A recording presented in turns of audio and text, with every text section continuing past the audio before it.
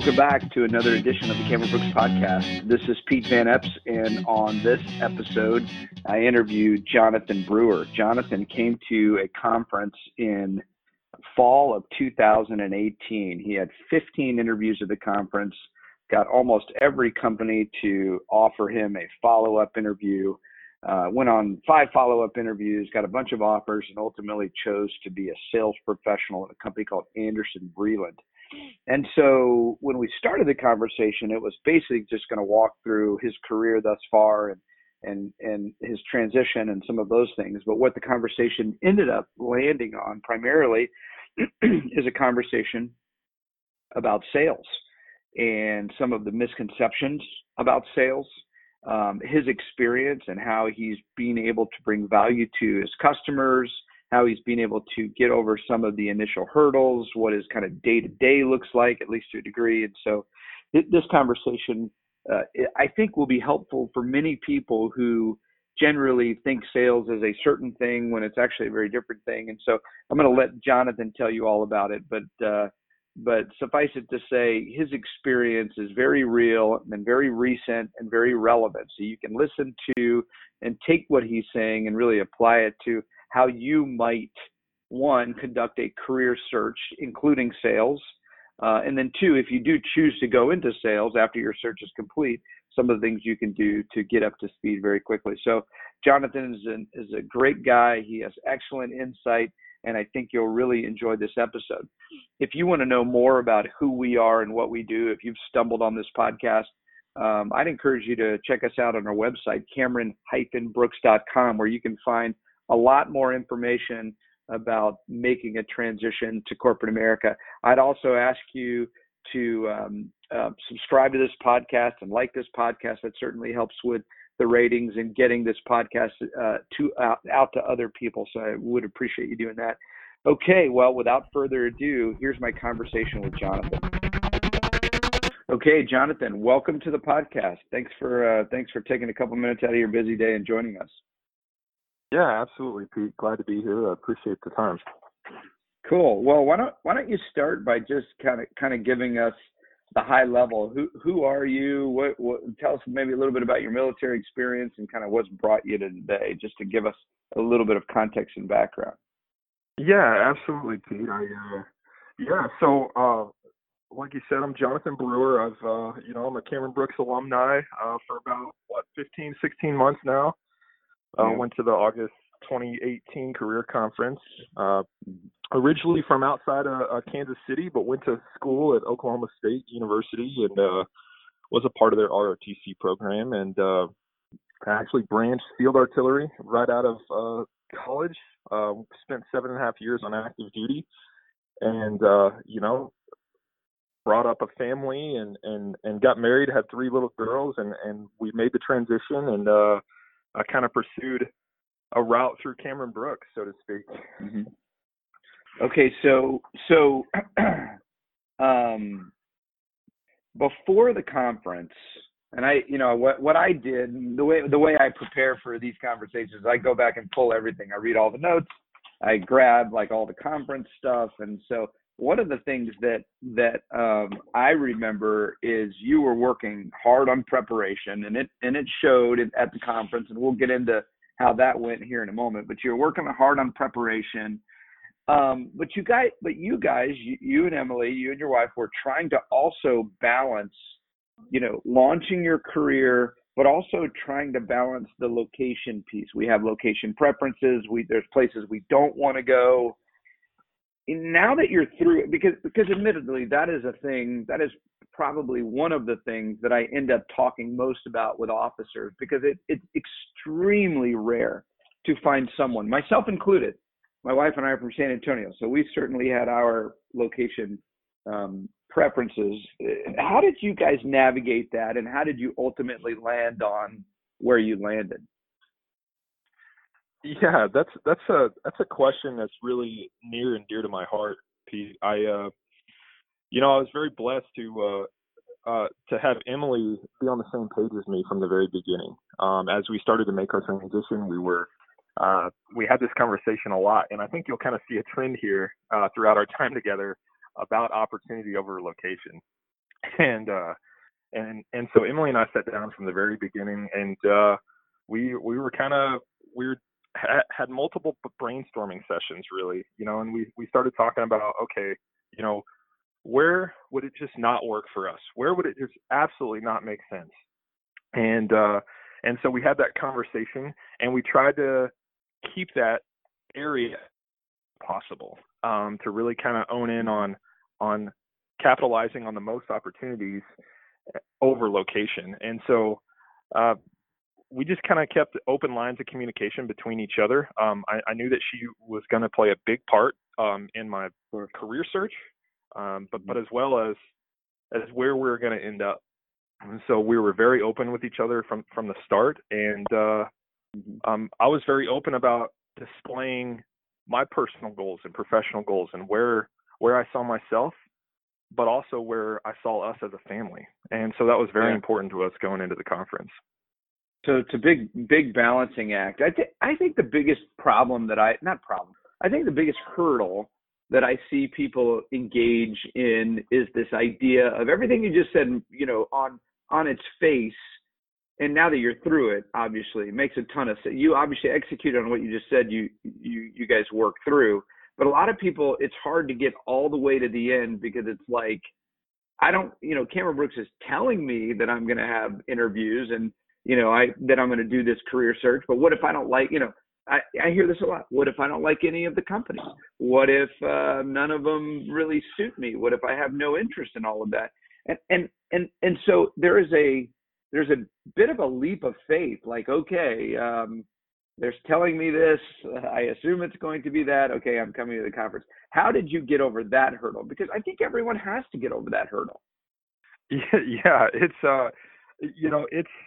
I think it's exactly what you said, Pete, as far as it was definitely a leap of faith.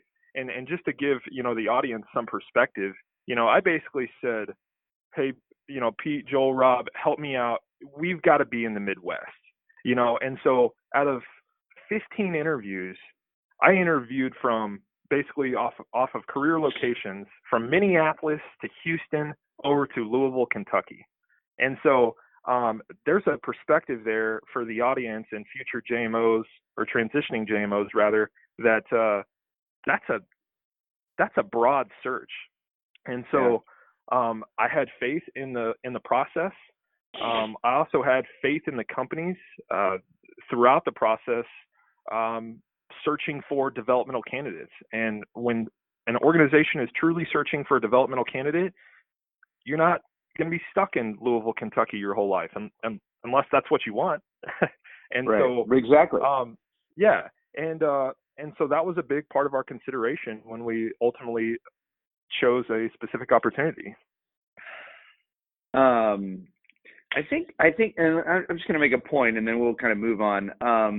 I think that's the real piece of it all, especially with the way that because the companies are coming to the conference looking for leaders within their organization, but it's a little bit of a give and take, right? In y'all's case specifically, you weren't going to want to interview for roles out on the West Coast, California, whatever. You weren't all that interested in getting back, getting to the East Coast or anything like that. And so, but if you think about it, you're like, but within this major swath of geography, I mean, from Minneapolis to Houston, basically, there's a lot going on. And as you said, 15 interviews. So it definitely is a bit of a give and take. And that's typically what I see and how it works out. Now, you said you had 15 interviews, most of which, by the way, I'm sitting here looking at your interview schedule from back in 2018. Most every company said yes to you at the conference. I guess my first question, which wasn't one of the questions I sent you beforehand, but how did you get everyone to say yes to you? What's the secret? What can you tell people who are going to come to a career conference? What can you tell them in order to help them be successful that perhaps I'm not telling them, Yeah, sure. I mean, I don't know if I have the exact answer, Pete, but I appreciate the question. I prepared until I was blue in the face. I really worked hard with a group of individuals. So that would probably lead me to my first point. Reach out to your peers. Maybe you have some some counterparts at the same duty station. That helped us so much. We would lock ourselves in a room. We got to know each other. We would get comfortable with each other. That way we could, talk about our answers. We would ask each other interview questions. We would talk through it. And there's a hurdle to get through when you're answering interview questions in like a mock setting, right? It's the feeling of being uncomfortable. You're scared that your answers aren't that good. And you definitely feel that with the Cameron Brooks team the first couple of times you do it. But I would just encourage everyone to understand that everyone's around to help you. Prepare until you're blue in the face. And then when you get in front of that employer or future organization, just remember that you're having a conversation, and sometimes they're not even necessarily looking at the role per se. They're looking to see whether or not they can work with you. And so it's important to like take a little bit of part of yourself and your personality into the interviews and just have a conversation, and follow what Cameron Brooks has taught you. And so I would kind of leave it at that, Pete, with just preparing and preparing and preparing. Yeah, that's great. That's great. And it's funny. I was having a conversation with Joel as we were calling you from our January conference here in Chicago. We're kicking it off today, as a matter of fact. And he and I were having a conversation as we were traveling up yesterday. And there's a lot to it, right? Absolutely. That's a drum that we beat on consistently. Got to prepare. Talk a lot about showing interest in the company. We talk about conversational interviews, but I think it's just so much. So the big takeaway for me in this, and I appreciate you saying that, is it's always good to hear another voice kind of validating this, is preparation sincerely is the key to success at the conference, right? Being prepared allows you, then kind of frees you up, if you will, to be yourself, understand how you're going to make certain points or connect to certain things. So, okay, excellent point. So now you had 15 interviews at the conference, and when you were done, most companies said yes to you, but when you were done, and I'm sitting here looking at the paper that you filled out way back when, and every company in your top group was a sales company. Now, you met Rob back on April 13th of 2016 for a personal marketability assessment. And I didn't see anything in the notes, so maybe I missed it, but were you even thinking way back in 2016 you were going to be a sales guy? No, not at all. And it's funny you mentioned that, Pete, because I called Rob. We had our personal marketability assessment, and he was talking a little bit about my interests, and man, that seems like a lifetime ago. But right. Coming from the Army, my focus was, man, I love leading, I love developing, I love mentoring soldiers, and so that team leadership really, I was really drawn to a future career in leading others, and the more, I guess, the closer I got to the conference, and the more I learned the difference between the stereotypical sales persona that we all think of, quite frankly, business to consumer, and then making that transition mentally to business sales, and talking to employers, talking to you, talking to some of my peers, I realized I think I was doing this every day on active duty. And the more I learned about B2B sales, it just became a better fit for me. And it was a relatively quick transformation as I jumped from interview to interview at the career conference, and I was having, short bits of time with Emily, my wife, in between interviews, and saying, hey, listen, like, we need to have a conversation about sales. Like, this is, I loved how the interview went. I like what I see. I think I'd be a good fit for it. And then we just kind of took it from there. And when we sat down, what was it, Tuesday evening or Tuesday afternoon, I'm trying to rank my yeses already, and or really rank the organizations before I even knew who said yes to me. And those sales just kind of made their ways to the top. And I said, I'd like to see more. You know what's funny is because when I'm looking at your file here, or a copy of your file, and I'm sure you remember because we had this conversation more than once. I said, well, if you had 100 interviews at the conference, how many would be in team leadership, which really is, Army Field Artillery operational officer is experientially your bread and butter, quite frankly. How many would be in sales and how many would be in business analysis? You have a business degree, so that obviously that opens up that door a little bit. And you said, or at least this is what the file says, 50%, half of your interviews in team leadership, 30% of your interviews in sales, and 20% in business analysis. And as I'm looking at the interviews that you had, and again, you had a bunch of them, that number, that percentage laydown pretty much works out.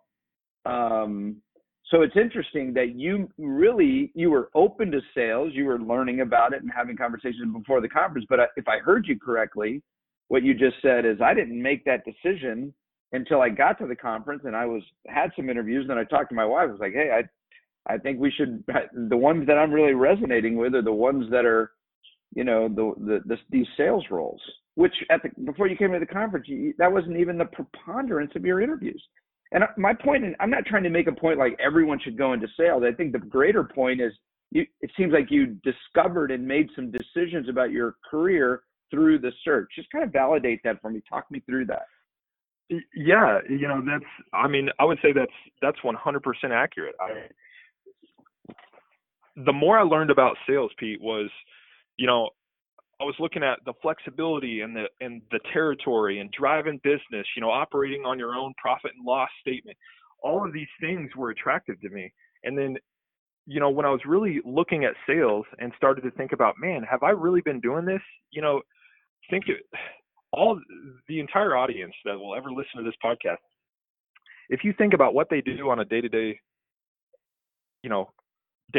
on active duty, you're always sitting there, you're providing recommendations, you're solving problems and making recommendations to commanders. And really that's what I'm doing every day here in sales. I'm identifying needs. Customers are bringing problems to me day in and day out, and I'm just providing solutions and trying to show that value and just to be a resource. So, but at the conference, I started to see that probably at the end of day one. I was going into Monday night and I was like, wow, what a day. I feel good, but I don't want to feel too good. But the more sales I had, I just started to see the different types of roles of sales as well, based off of, specific industries. And I just fell in love with it. And there was opportunity there, not to go back to opportunity over location, but I started to see a trend there too, as far as sales and where you could end up and where you could be. Like everything just kind of aligned. Well, it's interesting too. I mean, I actually want to ask you a question based on what you just said, but when I'm looking at the group, your top group, the represented industry, I think you had 4 different industries of the 5 in your top group. And so that's another big piece of it, because a lot of people think that, well, all sales is X, whether it's, medical or industrial or whatever it might be. But in your specific case, you saw a lot of different things. I do want to kind of walk down that path, but actually I want to go back, if you don't mind. Let me just go back to something you said real quick. Sure. And really not necessarily something you said. Well, actually you said earlier. What's the difference in your mind? And this is hopefully will help a lot of people, because I think most people assume that when they hear the word sales, they're going to do a certain thing to people. So can you describe for us, in your experience, the difference between business to consumer selling, as what you said earlier, and what you actually do? Yeah, absolutely. So what I actually do, and my perception of business to business sales, is I have a portfolio of products and equipment, consumable items, things like that. So when I go sit down with a customer, there might be a pre-existing relationship, or they might be a new account that have never met me before. They need the products that I'm selling to make money for their organization. And ultimately it comes down to, does myself or my competitor have a better product? Is it price competitive? And so they need what I'm selling. It's just whether or not they see a fit and value to go with me. And so that's my view of B2B selling. On the other side of the fence, my perception of business to consumer is someone may not even have a need, but you're trying to identify that need and they don't need it to operate. It's like, going to, a car dealership. You're in the market, but that's a true business to consumer relationship, and they're trying to show Right. value to a consumer to sell something that would probably just enhance your life. Right. Not that's right. And I think one of the things that I talk about, and I think you're going to appreciate this, is I know business to consumer selling is based on a transaction. Like Sure, you mentioned absolutely. cars, right? I'm not going to go, if I bought a car last week, I'm not going out next week and buying another car. Whereas your customers, I assume all of your existing customers have made multiple purchases from you, in the last couple months or whatever. I don't exactly understand your business yet, but Yeah, right, there's a lot of absolutely. repeat kind of residual. And so Absolutely. with business to consumer, it's like just a transaction, whether it's a cell phone or a vacuum cleaner or a car or whatever. But once the sell is made or not made, and I think that's why you see a lot of pressure, a lot of travel. But in your, and you may do some traveling. I want to really get into your day to day here in a moment. But I know darn well if you ever walked into a customer and started applying pressure. Well, let me just ask. Let me put that in the form of a question. What would happen? This feels so leading. What would happen if you walked into a customer and applied some hardcore, what do I need to do to get you in this product today? What would happen? Right. I think I'd get kindly escorted to the door. Kindly, yeah. yeah. And maybe not, in some cases, and I have a few customers that are just outstanding people, but they would not lead me to the door so kindly. So it's, I actually appreciate you bringing that up as far as, it's a big deal to build a relationship, show some value, and close some business with a customer, because to your point, it could be $10,000 a month, but if you're cultivating that relationship and penetrating that account, what is that $10,000 a month over the next 10 years? So it's that part of B2B sales is very nice and a big differentiator between B2B and B2C sales. Okay, so let's get into your job a little bit. So before I do this, I want to say that I believe that your first job in the military was a company fire support officer, the Army Field Artillery officer.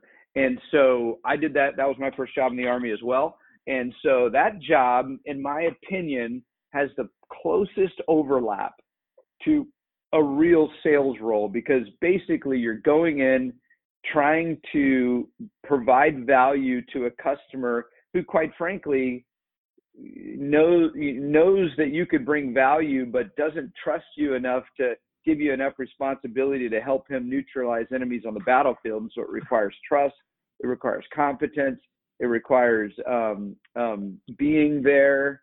And so I just feel like your first job in the military was so like sales, but you're fortunate in that you had that job. Most people don't have a job that directly overlaps to sales. So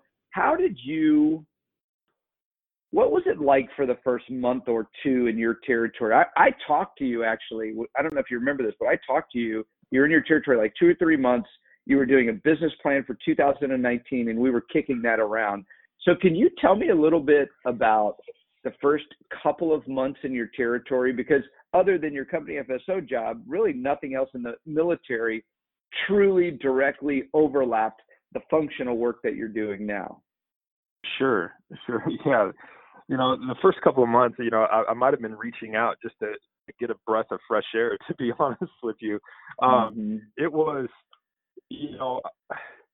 I got just enough rope start in this organization to hang myself, so to speak, and it was, and looking back, that was a very good work for some great individuals. And those first couple of months, and I'm in the my territory is the upper Midwest. So, I do have, a footprint in 6 or 7 states, and that schedule is on my own. As far as trying to figure out that business plan and how I handled it initially was, I was getting into those accounts that we had a pre-existing relationship with. And in the very beginning, it's okay. Like me, in my experience, I had a firm handshake and a business card. And because at the same time, I was training in conjunction with covering my territory, getting my name out there, looking people in the face and shaking their hand and letting them know that, I'm the new person in the territory. And that was the battle at first, I think, is trying to get around, sending emails, introducing myself across the territory. And it can be overwhelming. So like my wife was involved. She really encouraged me to reach out to some of my peers who I actually transitioned with at the conference. So like, hey, how are you doing this? How are you doing that? And so I've built a relationship with 3 or 4 people, I think lifelong friends straight from the career conference that went into sales that said, I'm doing it this way. And regardless of industry, we're sales. We're in sales. And so there's a lot of similarities there. And that's kind of how I got through the first 3 months and how I figured out how I was going to attack my territory, so to speak, and cultivate relationships. A lot of times, I'll use the Jim Collins' Good to Great and the principle of the flywheel. You get into your territory and you're pushing on the flywheel so hard, just trying to generate activity. Like you said, firm handshake and a business card, sending out emails, like just trying to get things going, introduce yourself. Cause it's like, I at least in my own experience, it sounds like I didn't really know what I was doing. I was just out there trying to like let people know I'm who I am. And it's funny that you mentioned your peers, because I still go on a yearly vacation to Colorado with the 3 guys. They didn't come to my Camera Brooks conference. One of them actually went to college with, but they were all in my initial sales training class. And so me and these 3 guys, we would, and one of them was in Dallas, one was in Oklahoma City, and one of them was in East Texas. And I would talk to each of them at least every other day, every third day. And exactly what you said, man. Hey, what are you doing today? Oh, that's a pretty good idea. I think I'm going to try that. There is a lot of value. I mean, it sounds kind of loose, but in sales, there's so much white space that it's really on you, and it's really designed. The people that do best in it are the ones who can get in there and make things happen, even in the white space of life. Like there's no 8-week training calendar like there was in the Army, right? So, right. And what is it like now? Okay, so the first 3 months were, you're just out there trying to like figure out who's who and what's what and what you're supposed to be doing and calling your buddies and what. Now, what's it like? It's almost 2 years now. What's up now? Yeah, now it's. I'm starting to see the fruits of that labor in those first 3 months, Pete. To be honest, I went into 2020 really cultivating those opportunities that I was working 12 months ago, and now really working on those opportunities and then that activity that have a strong possibility of closing by the end of first quarter. And so I would say that's the big difference over year 2 to year 1 is, I cover a lot of territory. I learn more and more every day with a growth mindset, and I'm getting better every day, but I'm also cutting up my territory and understanding where my focus needs to be in relation to where and when opportunities are going to close. And then I kind of shift my focus to micro markets inside my territory. So it's been a lot of fun. I'm a strong believer in not being comfortable. When we're right outside our comfort zone, we're constantly growing as individuals, and that's something that's been a focus of mine. So now, one of the things that you said, you cover 6 or 7 states, and right when you first got there, it was probably like, oh gosh, where do I start? Now you're talking about segmenting and micro marketing, which all makes sense. It's good stuff, obviously. And I remember when I went into sales, Chuck Alvarez told me, Pete, when your first year in sales, or in your second year in sales, you'll look back at your first year thinking, wow, I was really inefficient. Your third year in sales, you'll look back at your second year and go, man, I still had a lot to learn. So your maturation through this process is very familiar to me. How have you kind of gone from, okay, I've got 6 or 7 states that I just own, to how do you work it now? You know what I mean? What's your method there? Yeah. So, in the first few months, I kept looking literally in an atlas. I would look at a map of the United States and I would look at my territory in the upper Midwest, and I would just be frightful. Looking at that geography, and I'm constrained by 2 things in sales, and that's time and geography. And I'm looking at this map and I'm thinking, how am I going to get around, shake hands, introduce myself, be a resource, be of value, and still be home, balance my life, be in my kids' lives, and ultimately, right. Wife, 3 kids. Right, wife and 3 kids. And so, really the big difference, between year 1 and year 2 is, 1, I have a really patient family, which is awesome. Okay. And in year 2, I'm starting to realize, so I have probably 200 accounts in that the upper Midwest territory here. And I can hit 96, 97% of my accounts from these 4 locations: Minneapolis, St. Paul, Sioux Falls, South Dakota. Which is where you live, by the way. Sorry. You live. That's your town. Right. Absolutely. Right? Absolutely. I live just east of St. Paul, so I live here in the Twin Cities. That's probably 80% of my market, which is just there phenomenal. You go. Okay, for me. I got it. Yeah. Yep. And so from Sioux Falls, Omaha, and Des Moines, I'm covering 96% of my accounts from 4 locations. My furthest drive is about 6 hours to Omaha. So that's really kind of how I broke it down and made it to where it was realistic, where I could cover my territory and really get to sleep at night knowing that I am covering my accounts and being that resource.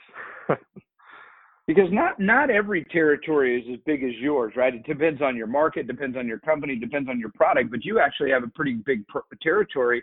And that's one of the things that people say about sales, high travel. And I don't think it's high travel. And even in a high travel territory, which I think you might have, the preponderance of the overwhelming vast majority of your business is coming from, basically populated areas, population dense areas, or relatively population dense areas. Like, how are you, if you have 200 accounts and 80% are generally in those centers that you described, how are you covering your whole territory? Because you're not driving to the 4 corners of your territory every other week, right? Right. Someone else asked me this question a couple of weeks ago, and I told them that I spend about 6 days away from home per month. Okay. And that works for us. And sometimes it's less, due to the activity here in the Twin Cities. To, Des Moines is 4 hours from the metro of the Twin Cities. Depending on the situation and the activity level and who I need to see, that could ultimately be a day trip if I needed it to be. Day trip. Sure. So day trips are important to me with the kids when the kids are young, and that brings in a whole nother level of the flexibility that we have in sales. Like, nobody's telling me how to dictate Monday through Friday. If I need to be home at 6 p.m. on a Wednesday because there's a dance recital or parent-teacher conferences, I can definitely work around that. And that's kind of how I'm attacking the territory. And so my wife and I have a conversation probably on a weekly basis about where I need to be and when, and I share the same thing with her from a sales standpoint. So it's everything's just meshing really well, and I'm able to accommodate both and hopefully do well at both. What's the thing that you love most? The one thing, this may be a hard question, but then I'm going to ask you the opposite question as well. What's the one thing you love about your job? I would say the goals involved in sales. Some people say those really nasty words like quotas or budgets, but I treat it as a goal. And if I don't have that, I don't know what I'm working towards. And so, and that's kind of the way I function, in my personal life, as far as, what's my 3 to 5 year plan? What's my 10-year plan? Where do I see the family in 10 years? And that's kind of how I'm looking at my career professionally, is where am I taking this territory? How am I going to get there? And so I'm very goal oriented. I love that aspect of it, because at the end of the year, there's no better feeling than reaching your numbers, providing value to your customers, and then it's just spreading like a wildfire from there. So because I think that's a concern that a lot of people have, like, what if I'm no good at sales? which I just think people, again, I think they ask that question with a lot of the same misconceptions that of business to business sales versus B2C. And so, how do you ensure success, Jonathan? Pete, I'd have to answer that question with a question. Like, what's your grind? What's your hustle? For me, mine's my family, providing. That's something that's important to me. The commission check, like, all that stuff is a fun little, let's call it a competition for me. Like, how large can I get it this month? So all of that is part of what I do. But I would say it comes down to somebody's grind and hustle. You've got that, have that growth mindset, learn every day, be humble, and just be teachable, and everything else will come. If you're willing to get out there, get in front of customers, make those appointments, sit down, be a resource, provide value, the sales are going to come.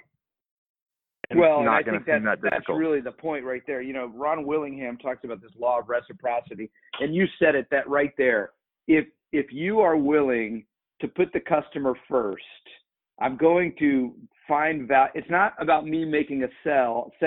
It's about me providing value to the customer. I'm telling you, man, you put the customer first, you will win all the time, almost all the time, right? I guess there's exceptions to every rule, but boy, you put the customer first, you're going to win. That's what you're saying to me. Right. Absolutely.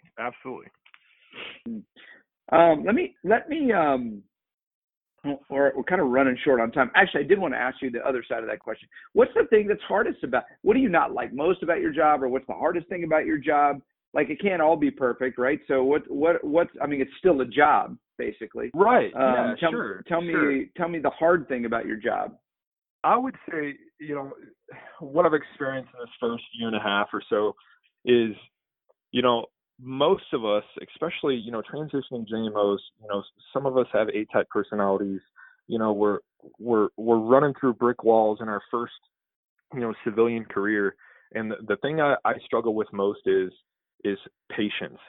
Patience in the sales process, patience in just closing business overall. I'm coming in, I came in and 6 months in, I'm like, where are the sales at? How do I get this business to close? Like, I needed it to close 6 months ago in October when I started. And so I would say, just to get an understanding of the sales process, and everything's a little bit different with different industries and different markets. Yeah. And just to understand how long it takes, and to understand the buying process from a customer perspective will kind of keep you, will really keep your sanity at night. When you understand that buying process and how a business operates, it's not that you're incapable of closing. It's strictly the customer's buying process and the sales process all together. And so that's probably my biggest struggle, is because I want them to close and say yes yesterday. So, right, of course. And so that's something to just keep in mind, is just to have that patience, when you're moving into sales. What where does your career go from here? And I don't mean to be, when you said patience, I thought what you were going to say is my biggest struggle was like, once I figured out the job, I was like, okay, when do I get promoted? And that was pretty early in my sales career. And looking back at that, in my opinion, I was a little immature. I wish I would have slowed down a little bit, because everything that you've said about sales, in my opinion, is my experience, which is just phenomenal. And when I think about like, you know, leaving that job, like looking back at it now, I was like, shoot, I wish I would have stuck around a little bit longer. Great autonomy, great money. I love my customers. I mean, just had such a fun job. And so, anyway, so what is the next thing? Do you even know what the next thing looks like for you, and how is that going to ultimately come about? Right. Yeah. You know, I think I know. I keep having this conversation with, you know, families, you know, back home in the Kansas City area. They're like, what's that look like? They want us to be in that area, you know, more than we do. And, you know, I answer that question, and I always preface it with, I don't want to put the cart in front of the horse. And, you know, I understand what I need to do in my territory to be successful. And, you know, Emily and I are comfortable with that. But in reality, you know, 16 to 18 months in, you know, the conversation is being had about, you know, I think that the next move would be taking over the central region. So that's 8 direct reports, you know, of account managers here in the central region, from, you know, Minnesota, North Dakota, down to Texas, over to Louisiana, to Kentucky, you know, Ohio, the Great Lakes area. And that discussion is being had due to, you know, my boss is eyeing retirement. He's been doing this 45 years. And okay. Love the fact that the conversation's being had, but I don't take my eye off of the present. And right. So, you know, realistically, like I hope to be having a conversation even more so with Cameron Brooks about, man, what a story about opportunity over location. Because at the end of the day, my boss just needs to be near an airport. Right. And so where he wants to live is up to him. And that fits ultimately Emily and I's goals in the next. And so we're excited about it. Yeah, that's good. That's great. Well, you know what we'll need to do is we'll need to have a part 2 here in, you know, I don't know, a year or 2 and right. And talk through some of that. Okay. So just because we're running a little long on time here, last question for you. Any parting, okay, put yourself back in, here I am, I'm in Chicago. So put yourself back in Chicago, 2018, right? We were at this hotel together. What advice would you give to you, you know, a few years ago here? What's the best advice you can give a JMO as they're moving toward transition? I would say prepare until you're blue in the face. Seriously, sit down with your significant other or parents or siblings and talk about opportunity versus location. And stay calm and have a conversation. That's what I would tell them. Stay calm. I like it.